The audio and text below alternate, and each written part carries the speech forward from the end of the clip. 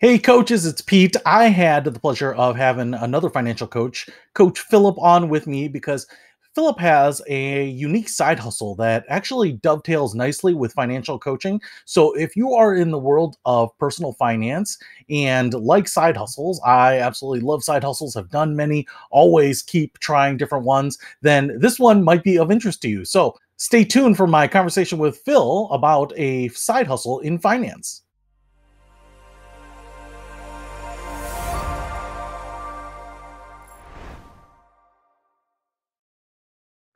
I am super excited to have you with me, man. It's good to see you again.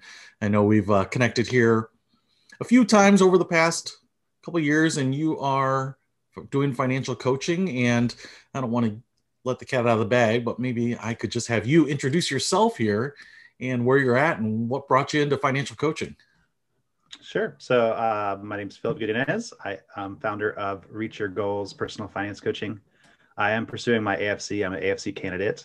And I got into financial coaching just because I wanted to help other people get out of debt with budgeting and setting goals and achieving goals. So Awesome for you, but I kind of wanted to just talk a little bit more about the tax thing because you brought it up and give you the floor here. yeah, so I had this idea of a movement of AFC potential candidates where they would consider being a seasonal tax preparer. And the AFC pushes the VITA, the Volunteer Tax Assistance Program. But for me personally, I was a seasonal tax preparer at a local tax office that was kind of one of those seasonal ones that's open from January to April. And I originally was doing it to get some one-on-one client experience, to get comfortable with being in that role. But there were some other benefits that were also takeaways. And so just some things to think of. So you basically get paid training on taxes. And for me, it was very little cost to get into becoming a tax preparer. I think it was $100 or something like that for books, and then other than that, I had to get a PETN. It's like a PIN number that you have to get if you're doing taxes for compensation. You need a PIN number and you need that by the December 31st of the year before you plan to prepare your taxes. So $136 in, and I'm getting trained on how to do taxes.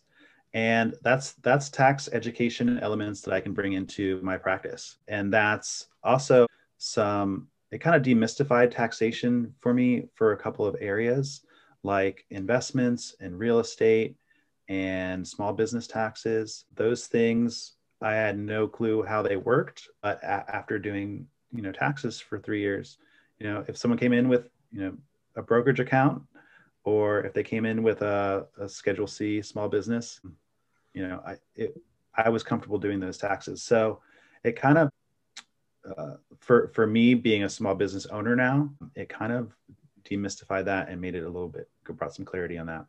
So let's see what else. Can you So you're getting explain paid. what the tax preparer role entails, and maybe how it's different from some of the other terms that we use, and I generally we use tax professional, but we obviously know there's a CPA, which is a role in tax, but then there's the preparer. And so can you kind of explain what the differences are? Yeah, so the tax preparer, they're going to do an interview with you. Most likely, you'll fill out a sheet, about your basic financial situation, and it'll be like a checklist style thing. Then that's usually followed up with an interview of some sort. So they're trying to tease out from you what types of other tax credits you might be eligible for, deductions you might be eligible for. For example, you might ask whether you have any kids that are in childcare, because there's a childcare credit. Or you might ask whether you have any student loans that you're paying interest on, or any tuition that you paid this past year. There's this kind of, the same kinds of questions you'd go through if you do taxes on TurboTax.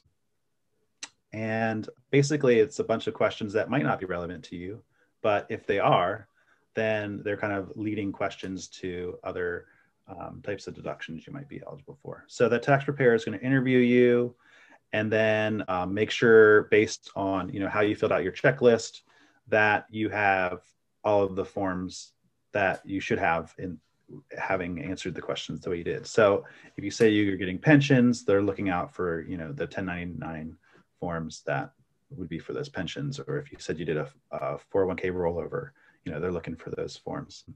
And so the tax preparer will then generally just input that stuff into the computer, and the tax software does most of the work. But it's trying to make sure you have all of the forms that you need to have entered into the system so that it can do an accurate tax.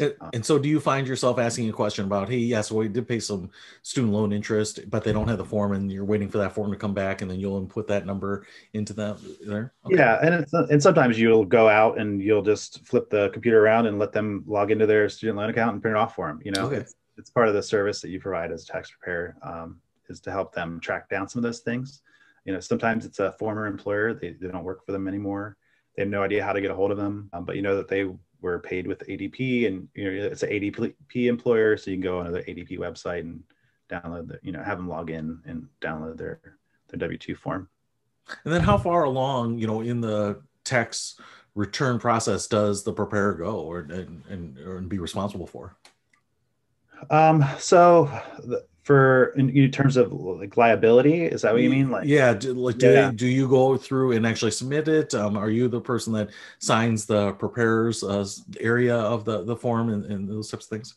Yeah, there's a separate signature line down below for the tax preparer, and your PETN that you have to register for actually goes into the form, so they can all tie it all back to you. And then I was working for an organization, a local organization that would oversee the filing of it, but they were electronically filed to the IRS through their tax software. And I think VITA would be the same way.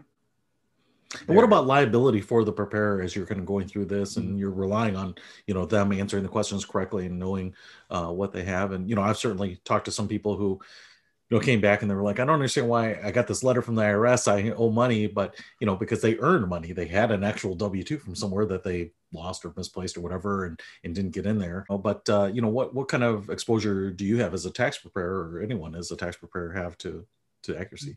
Yeah, I think if you were doing it independently, then that would definitely fall on your own shoulders.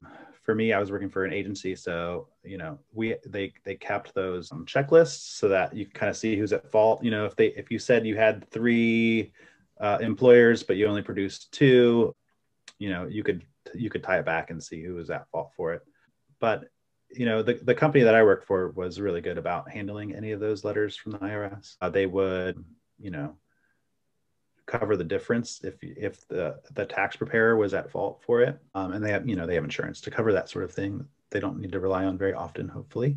But they'd also go to bat for you on certain things that the IRS was maybe challenging you on. I know the manager at the branch that I worked at would go down to the IRS office and actually meet face to face with someone and kind of argue the merits of why they included the deductions they did for a small business, right? And so there's some of that's kind of built along in the price that you pay for that service, is the expertise, and you're also getting the one-on-one assistance if you should get those types of letters.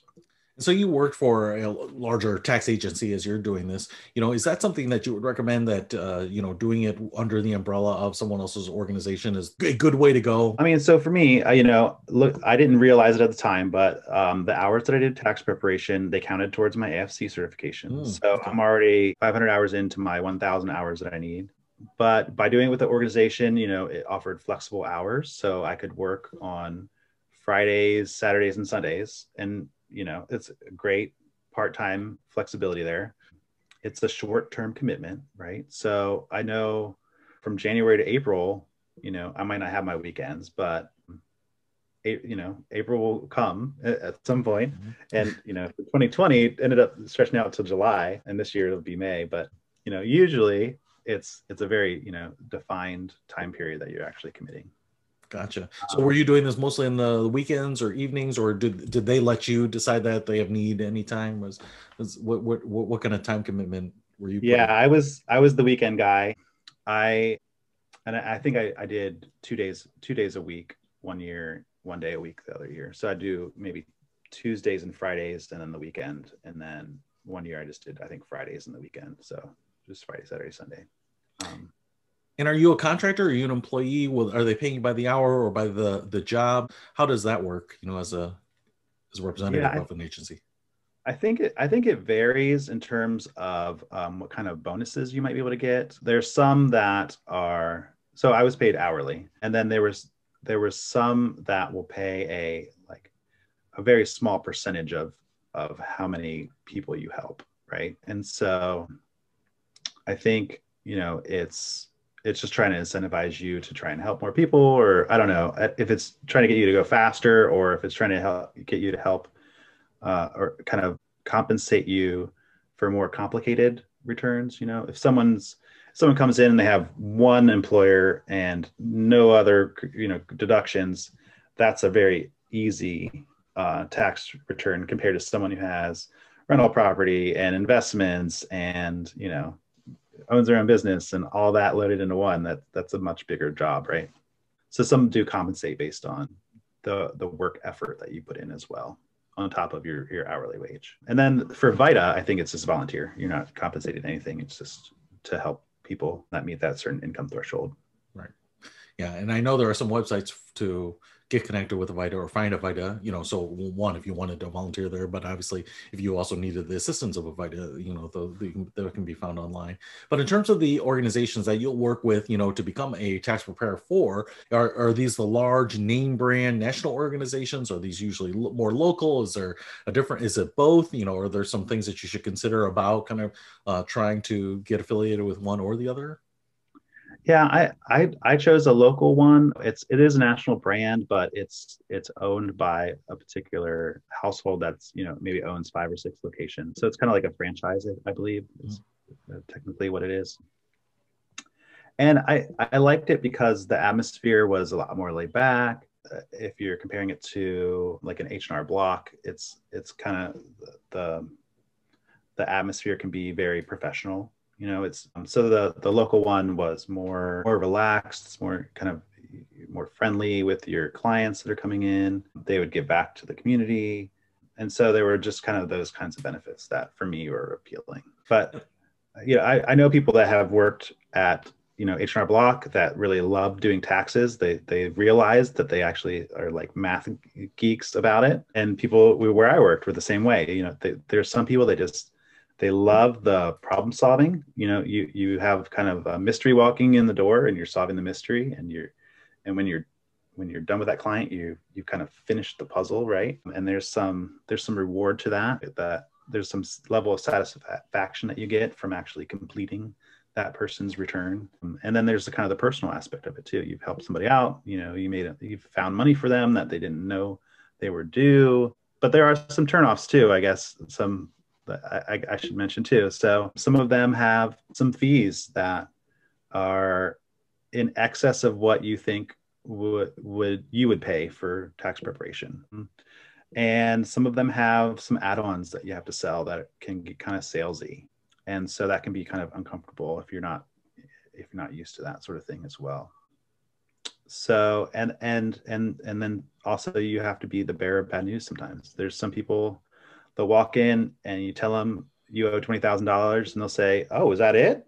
And there's other people, you're like, "Yeah, it looks like you owe $1,000," and they're just devastated, right? Because maybe they had something planned for the refund, or they don't know how they're going to come up with $1,000. So there's that aspect too. That's the negative, but just kind of wanted to mention that it's not all rosy. There are some things you have to also keep in mind.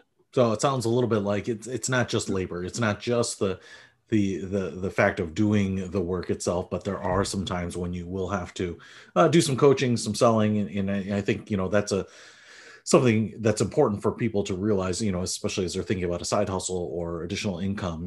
Some people just do not want to do the sales, and I kind of started out that way, right? But if you are willing to do that, I think it does open up the doors for a lot of people. In terms of the experience of being there with the client, are you answering a lot of questions about what the tax law is? Usually, on a typical engagement, are a lot of people saying, "Hey, can I deduct this?" And what's the rule and what's changed with this and that? Is that something that happens a lot?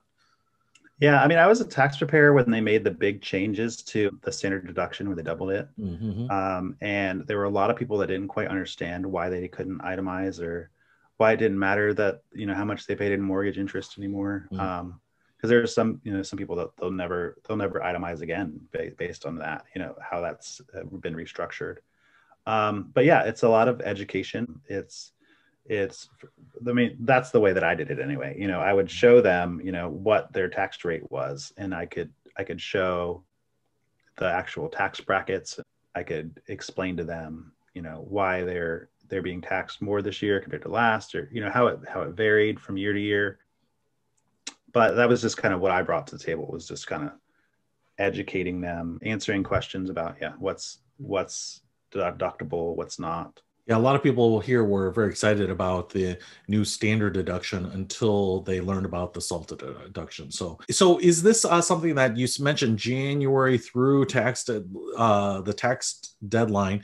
Is this where all the work is done and then you basically have the rest of the year off? Is this very, very seasonal, or is there some bleed into some of the other things like small businesses and some of the other seasons as well? Yeah, and there are some businesses that always they schedule an extension and push it out to October. That's pretty common. Or if you have bookkeeping experience, that's where it usually can extend throughout the entire year. You're helping those small businesses with their bookkeeping, and then when tax season comes around, you just do their taxes because you already have all their books, and you have kept them up to date all year long. But in general, there is some access to, tax questions throughout the rest of the year. If you're, it's August and you're thinking about selling your house or something like that, you could call somebody up and ask those types of, questions. But in general, for actual just the preparer, usually it's seasonal. It's just until April 15th, and then you celebrate that you made it through the tax season and look forward to the next one. Yeah, what kind of people are looking for the services of a tax preparer? I know a lot of people will do things online, and I'm always maybe surprised by some of the people, like you said, have very simple taxes and will still use an in-person professional versus some of the people that have some very complex things and try to DIY it. Is there a type of tax filer that really gravitates towards the preparer, or the in-person preparer? Yeah, I think if you're not sure of what credits you might be eligible for, I would say it wouldn't hurt to speak with a professional and just get a grasp on what types of things you might be eligible for that you wouldn't otherwise know. I mean, the tax code is very lengthy, it's confusing.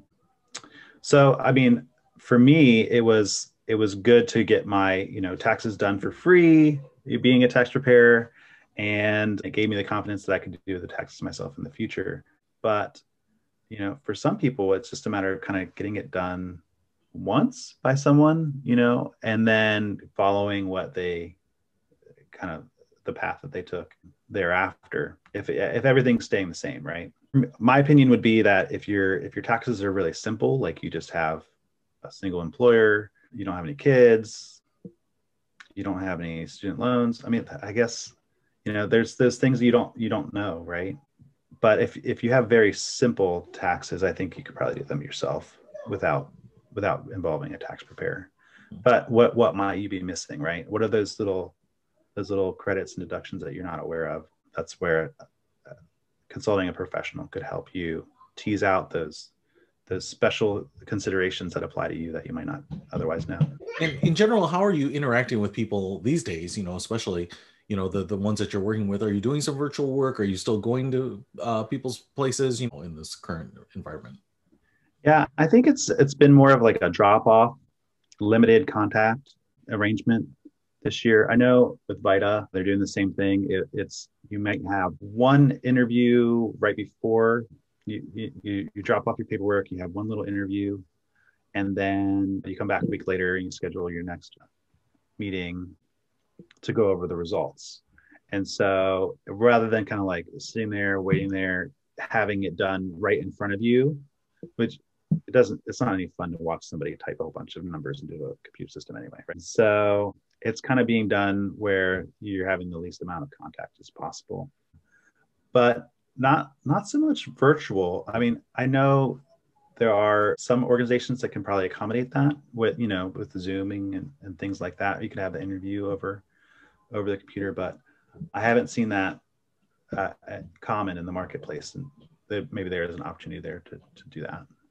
So a lot of the stuff you're actually you're collecting on paper, I should say. It sounds like you don't necessarily have to anticipate an hour-long personal interaction to be able to prepare this, right? You're kind of collecting all their stuff and then getting it done for them. And, well, I appreciate that because I love side hustles. I have been not secretive about the fact that I've tried many over the years. I love the idea of side hustles that fit into the financial space, especially since that's my background. But since anyone watching this channel is maybe thinking about financial coaching, and so I think a lot of those things pair up. And been looking at some of the side hustles that have to do with real estate as well, because that tends to be some of the finance focused types of stuff. What's required around the mortgage loans and credit scores and stuff like that. So this is a great one. I appreciate you bringing this up because obviously I know that tax preparers are around. This has been a large industry for a long time, but I have never met one, to be really honest. I've done my own taxes for the most part. Or in the past, if I haven't, I've used a CPA when things got really, really busy. But that's expensive. It's expensive and it's not getting cheaper, I would say. And so it sounds like not only is this something that some people should think about as a consumer filing their taxes, but as financial professionals, we can get more people in there helping more people as well. So that is really, really awesome. Thanks for sharing that and opening up the doors to that, giving us a little peek, because I don't know that anyone would know where to go on that. So we're at time right now here, Phil, but I want to thank you for coming on. You are a financial coach extraordinaire, someone who is living, breathing what they are doing and helping people. And I know that you have been working with some people to kind of get their finances squared away, to get their behaviors changed. And it's one of those things where I know that you are sharing not only the strategic advice, but practical tips, because you've done it, you've lived it, you've experienced it, and you are continuing to evolve and continue to learn as well. So I'm looking forward to doing more. So I would love to have you on again at some point, and we can talk about some more topics, because didn't even get to the other pages here, but yeah, so I appreciate you coming on today. And if you want to reach out to me or Phil, I'll put our contact information in the description below. Thanks so much. Awesome. Thanks.